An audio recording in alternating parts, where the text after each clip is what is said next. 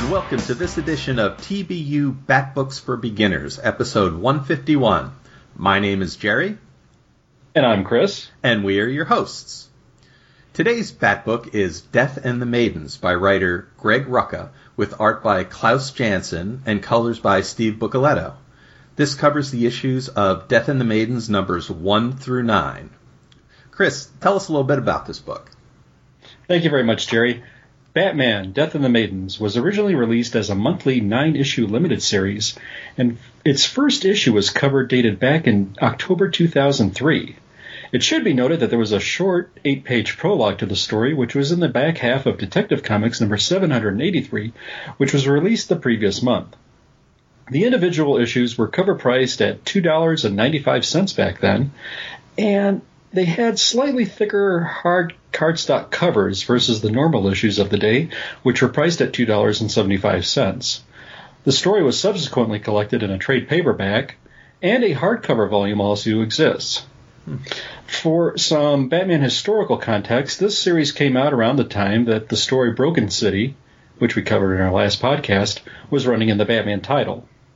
The creative team for Death and the Maidens was writer Greg Rucka and artist Klaus Janson. Rucka is a San Francisco native. His early comic book work included the series for Oni Press called Whiteout. He won his first Eisner Award for its sequel, Whiteout Melt. The award would be a first of few for various works. For his work on Queen and Country, Batman, Detective Comics, The Adventures of Superman, Wolverine, Daredevil, the creation of the current incarnation of the Kate Kane Batwoman, and for his work on Wonder Woman Past and Prey's work on the present Rebirth Wonder Woman title, I think it's pretty safe to say that Rucka is a fan favorite. As for Klaus Janson, I first encountered his work when he was an anchor on Daredevil, starting in the 1970s, but noticing him more with his work when a young Frank Miller worked on the title in the 80s. He would go on to work with Frank Miller again in the 1980s, The Dark Knight Returns. The accomplished Janson has numerous credits. He was born in Germany, and he has won awards for his inking work. Now, when Jerry goes into his synopsis for Death and the Maidens, he'll tell us this particular story will introduce us to a character in the Batman lore, Nyssa Al Ghul, daughter of Ra's al Ghul, and half-sister of Talia. She would seemingly, I say seemingly because this is comic books, meet a fatal demise depicted in an issue of Robin number 148. That was a part of the 1 year later storyline immediately after Infinite Crisis in 2006. She gets into a car which seemingly explodes and meets her demise. In other media, on television, the character has appeared on the CW series Arrow and is played by Katrina Law. Whether she's part of DC's current rebirth remains to be seen. I'm not aware of any recent or current appearances. So, Jerry, ready to get into the plot? I sure am. Thanks, Chris. That was terrific. So let me tell you what happens in the story. It bounces around in time a little bit, so kind of bear with me. Last year, in Russia, a military operative gives the news of the death of a Lieutenant Captain Arkhipov to a young lady. The Russian operative assumes that the deceased was her husband, but it turns out that he was her great-grandson.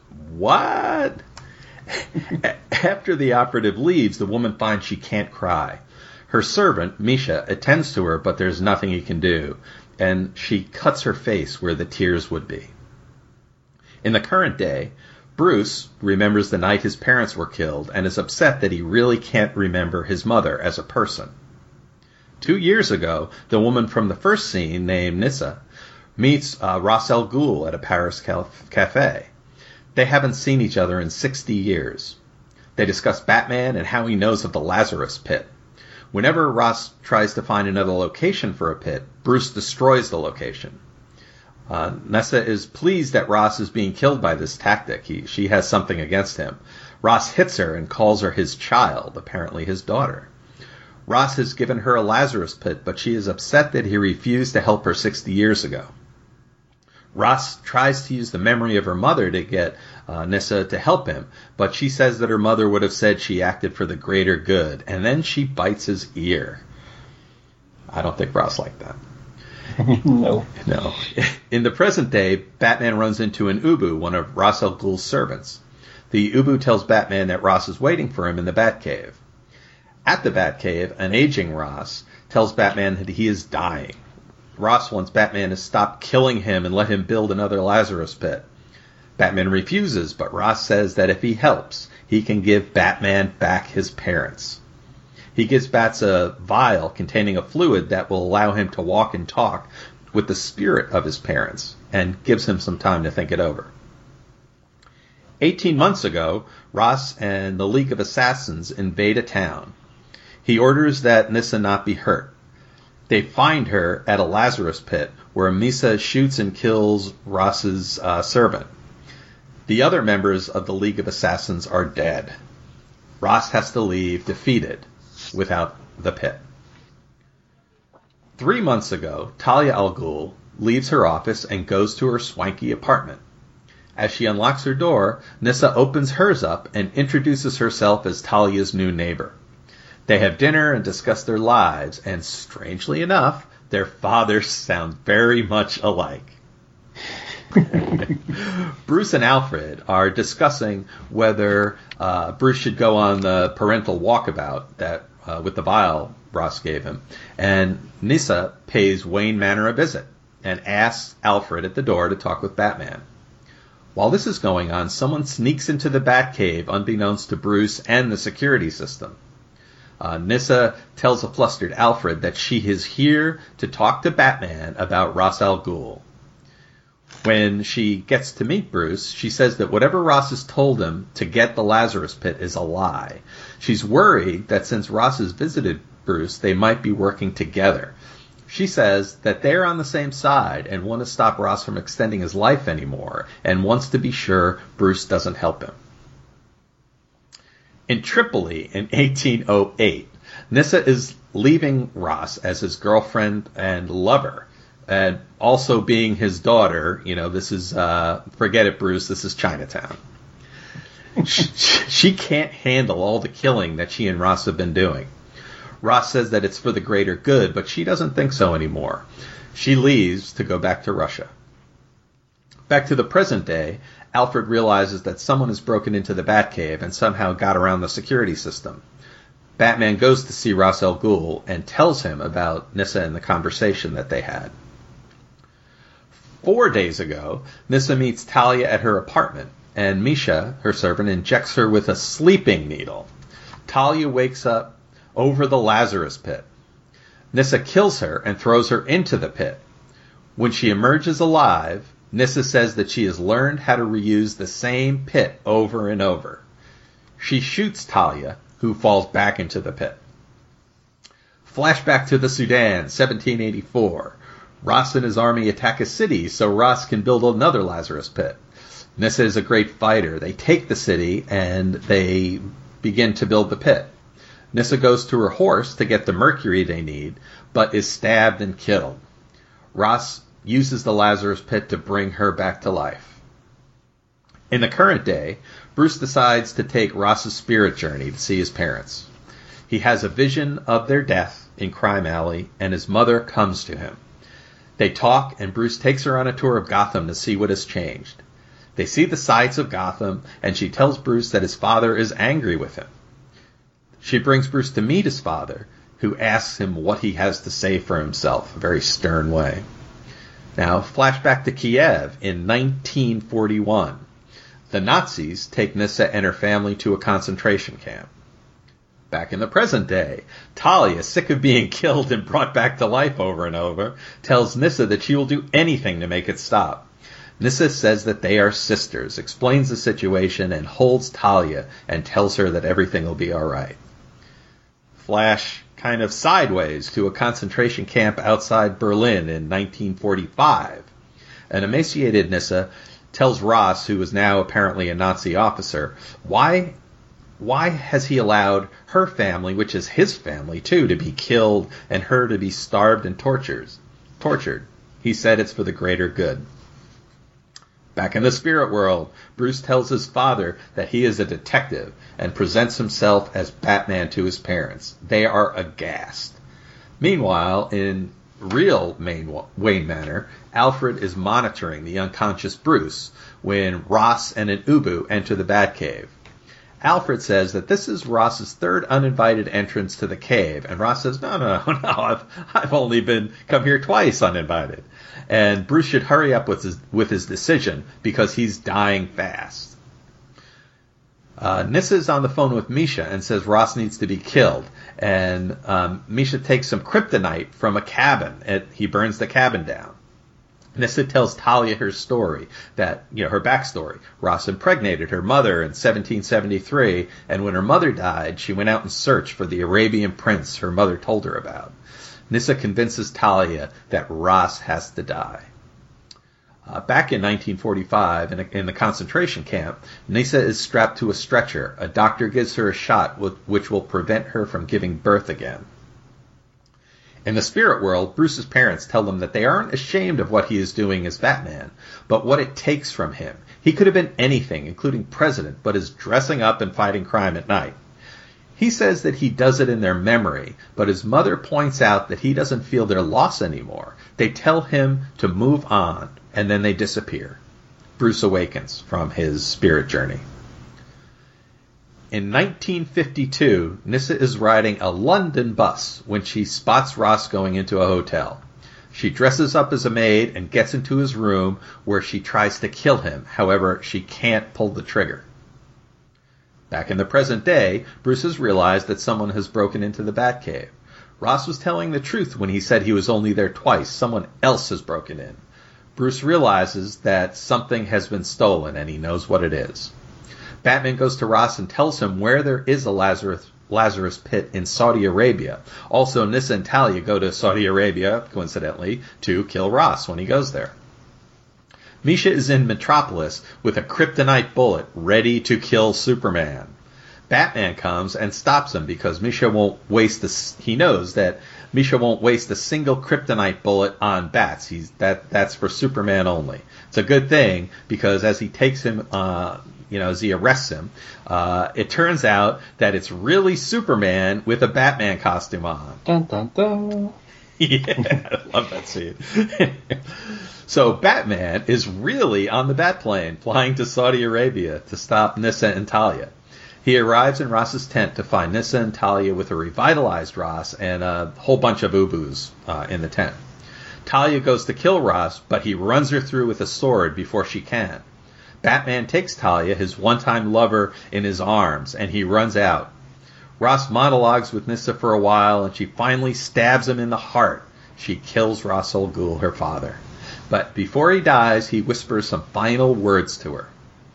The Ubus now kneel in front of Nyssa and call her the new Demon's Head. Batman tries to save Talia, but the Ubus eject him from the tent, along with Ross's dead body. He cremates Ross. After he recovers from his injuries, Batman uses the location of the Lazarus Pit to find Nyssa's new lair.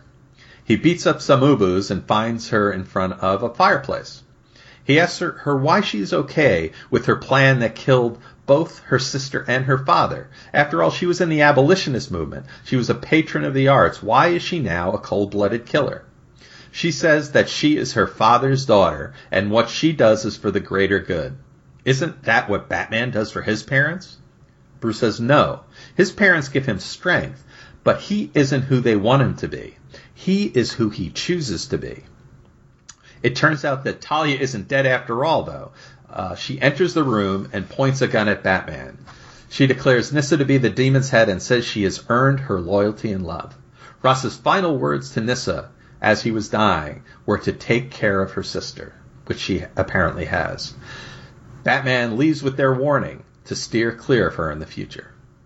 Back at Wayne Manor, Bruce looks at his parents' graves and reflects that Nyssa has made the same mistakes as her father did, and she has already failed him, whereas Bruce is comfortable with the decisions he has made in his life. The end. Wow. Yeah. So, applause. So what did you think about this story, Chris? Well, first off, Jerry, let me tell you this. You did an excellent job with the story recap. I mean, there was a lot going on. We shifted timelines quite a bit here, and for me as a reader, it was a little tough to follow sequentially where we were with the place in the story. As for the story itself, I think a good villain or a good character makes for a great story, and I think we have that here. Whenever I read a Ra's al Ghul story, I kind of mentally check myself in, strap myself down, and said, okay, we should be in for a good story. I don't think I've been let down too many times where he's been a part of the story, if not the focal part of the story. I thought, why haven't we had more stories with this great character's background? And here we had an excellent character in Nyssa, who really is. We see what she's gone through in her life and her stages and the losses she's suffered, and having this man as a father.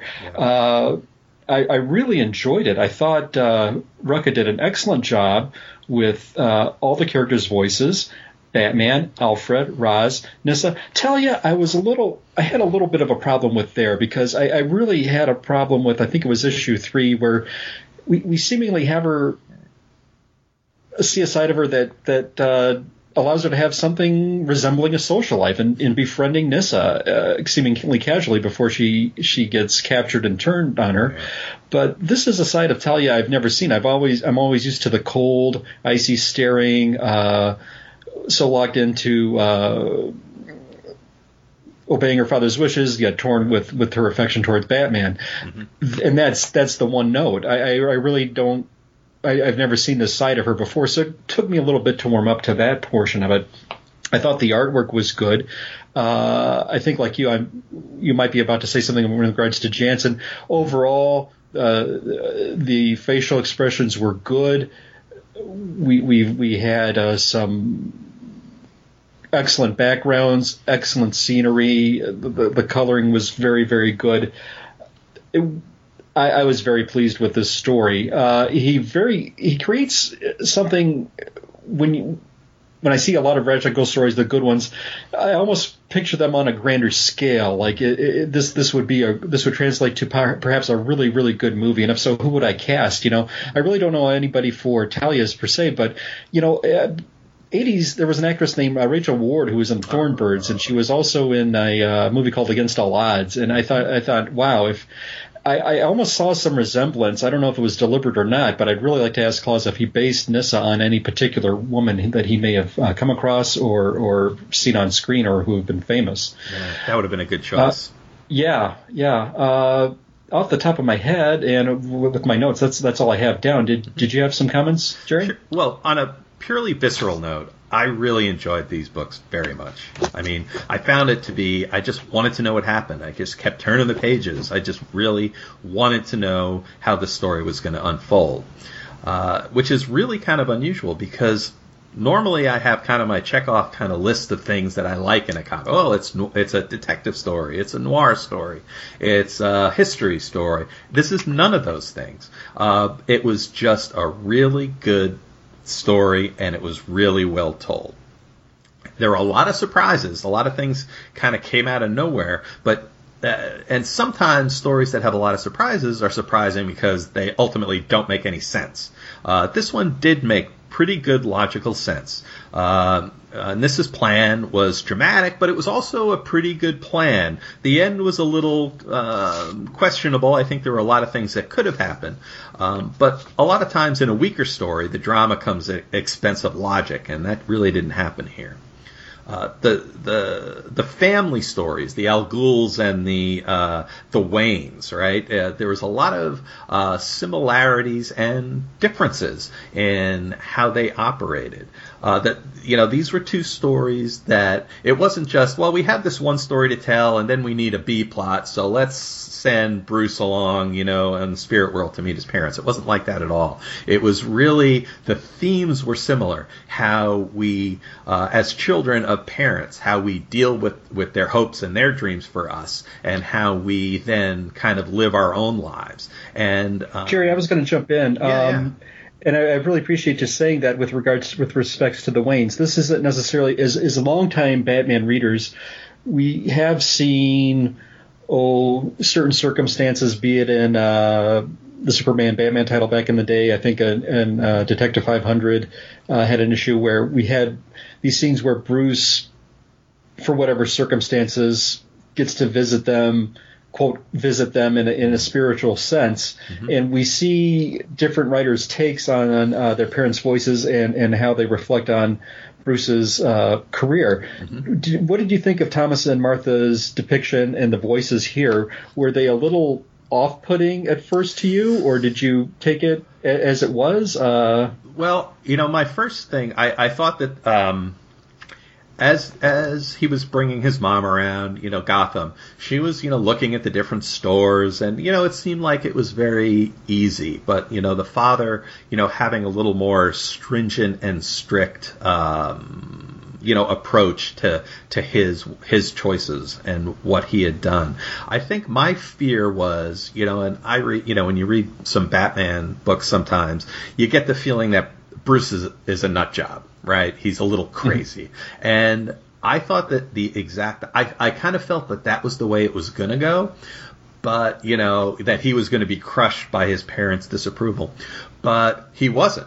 He says, I understand that you don't want this for me, but I do it for me. I'm not doing it for you. You're my inspiration, but this is who I am. And I just thought that was terrific. I really liked it. Really good point. Yeah.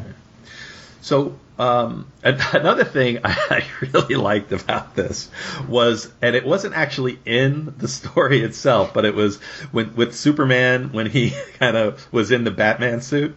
That's got a Bruce Wayne plan written all over it, right?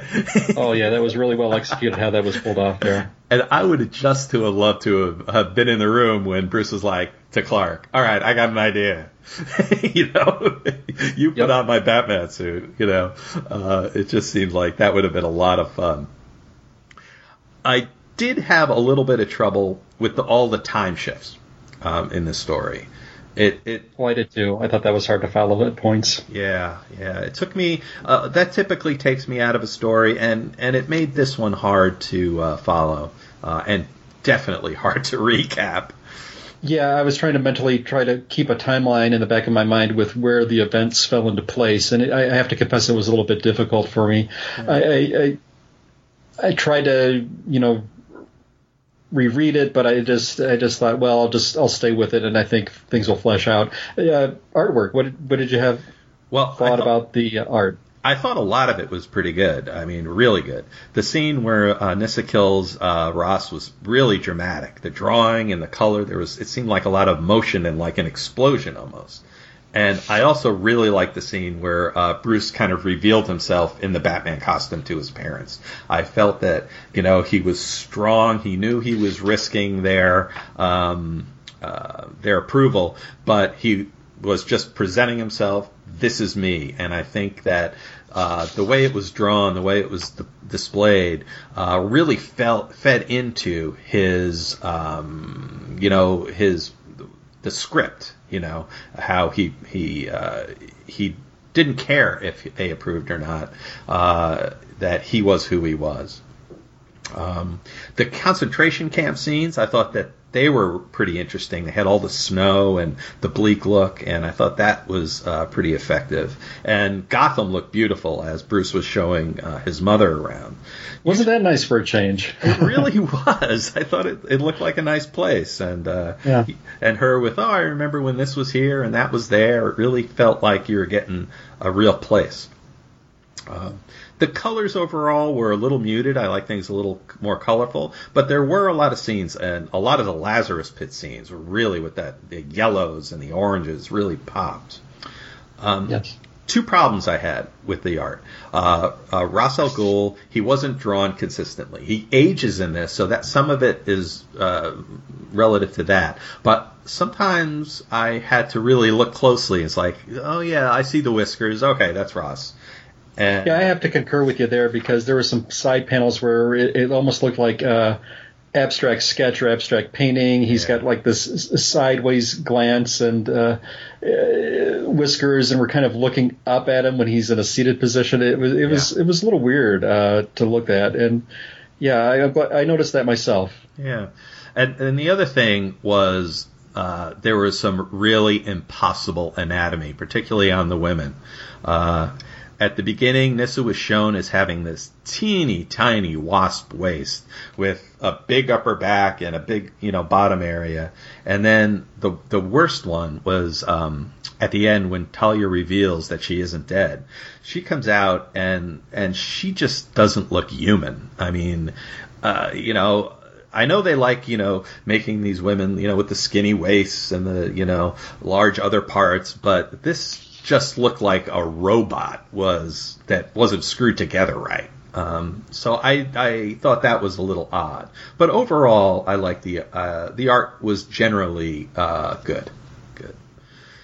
So what did you think rating-wise, Chris? Where would you give this? Well, I tell you, it's weird. I think this is a solid Batman story. I think it nailed a lot of things right. We had great character, great voices. And it had been so long since we've dealt to any somewhat of a history of Ra's al Ghul's past and where he was during this particular decade or that particular decade. And for once, we got to see that here. I don't think we ever had this explored in comics prior. I will say it's very weird if you're reading Spider-Man currently. They've got a bit where. In the current, there's this storyline called the Clone Conspiracy, and we've got Peter Parker is now offered a chance to be reunited with Uncle Ben, a long dead character who was for what passed as Batman's dad. And it's funny how some of these plots in comic books creep up every now and then. So I like the way this was executed, though. I think it certainly stands in the ranks of a required reading story for any beginning Batman fan. How would I rate it? Oh, gosh. If we were going to go out of a 5, this is a very, very solid story. Not the best story, and I am a very strict grader, but I think it is a very solid read. I would have to give this a 4 out of a 5. Yeah, and that's what I would give it as well, 4 out of 5. The story, it's a solid story. It's well told. The art is very good. I think the Ra's al Ghul stories are generally pretty darn good. This isn't a game changer. Like, it's not, doesn't make us rethink the legacy, but I did like the information it gave us behind Bruce's psychology with his parents. So I would give this a very strong recommendation, a really must-read, like you say, for a Batman fan. Did your opinions change in regards to your like/dislike of Talia in any way, or did you just leave it as was? And second part of my question to you, Jerry, is what did you think of the Nyssa character? It's funny. I almost felt like they cloned Talia. Nyssa seemed to be like the Talia character a little bit, and she was weak here, I thought. But I agree. Yeah, and I'm not exactly sure why they did this. Why they added the sister and created that kind of drama when they really weren't going to use Talia as a strong character. I'm not sure what the logic behind that was. So, I agree with your comments about being a little taken aback by Talia's treatment here. And as for Nyssa, was this somebody you would have liked to have seen continue as something of a person with Batman that would confront down the line, or was that was she suited for her mantle here? Or I think I would have liked to see her again, but I'm kind of we have Talia. Yes. And I'm not Talia seems fine, and having them both in the universe, I'm not sure how much is really added. What do you think? What do you think the differences between the two characters is? Well, yeah, it seems that I think in this story we've had more background given to Nyssa than we've ever had Talia, who's been around for a couple decades more, which maybe kind of shortchanged Talia a little bit. And knowing what we know now, I mean, could Roz continually go on forever? I suppose an end was inevitable, but yeah, it would have been nice to perhaps seen a female character who's, in appearance-wise, somewhat younger in years. But I guess for whatever reason, didn't quite gel. Not found as a foil. I think we're always going to want the bitter, dry-witted, sarcastic Roz that we know, and then we get him back. So, Yeah.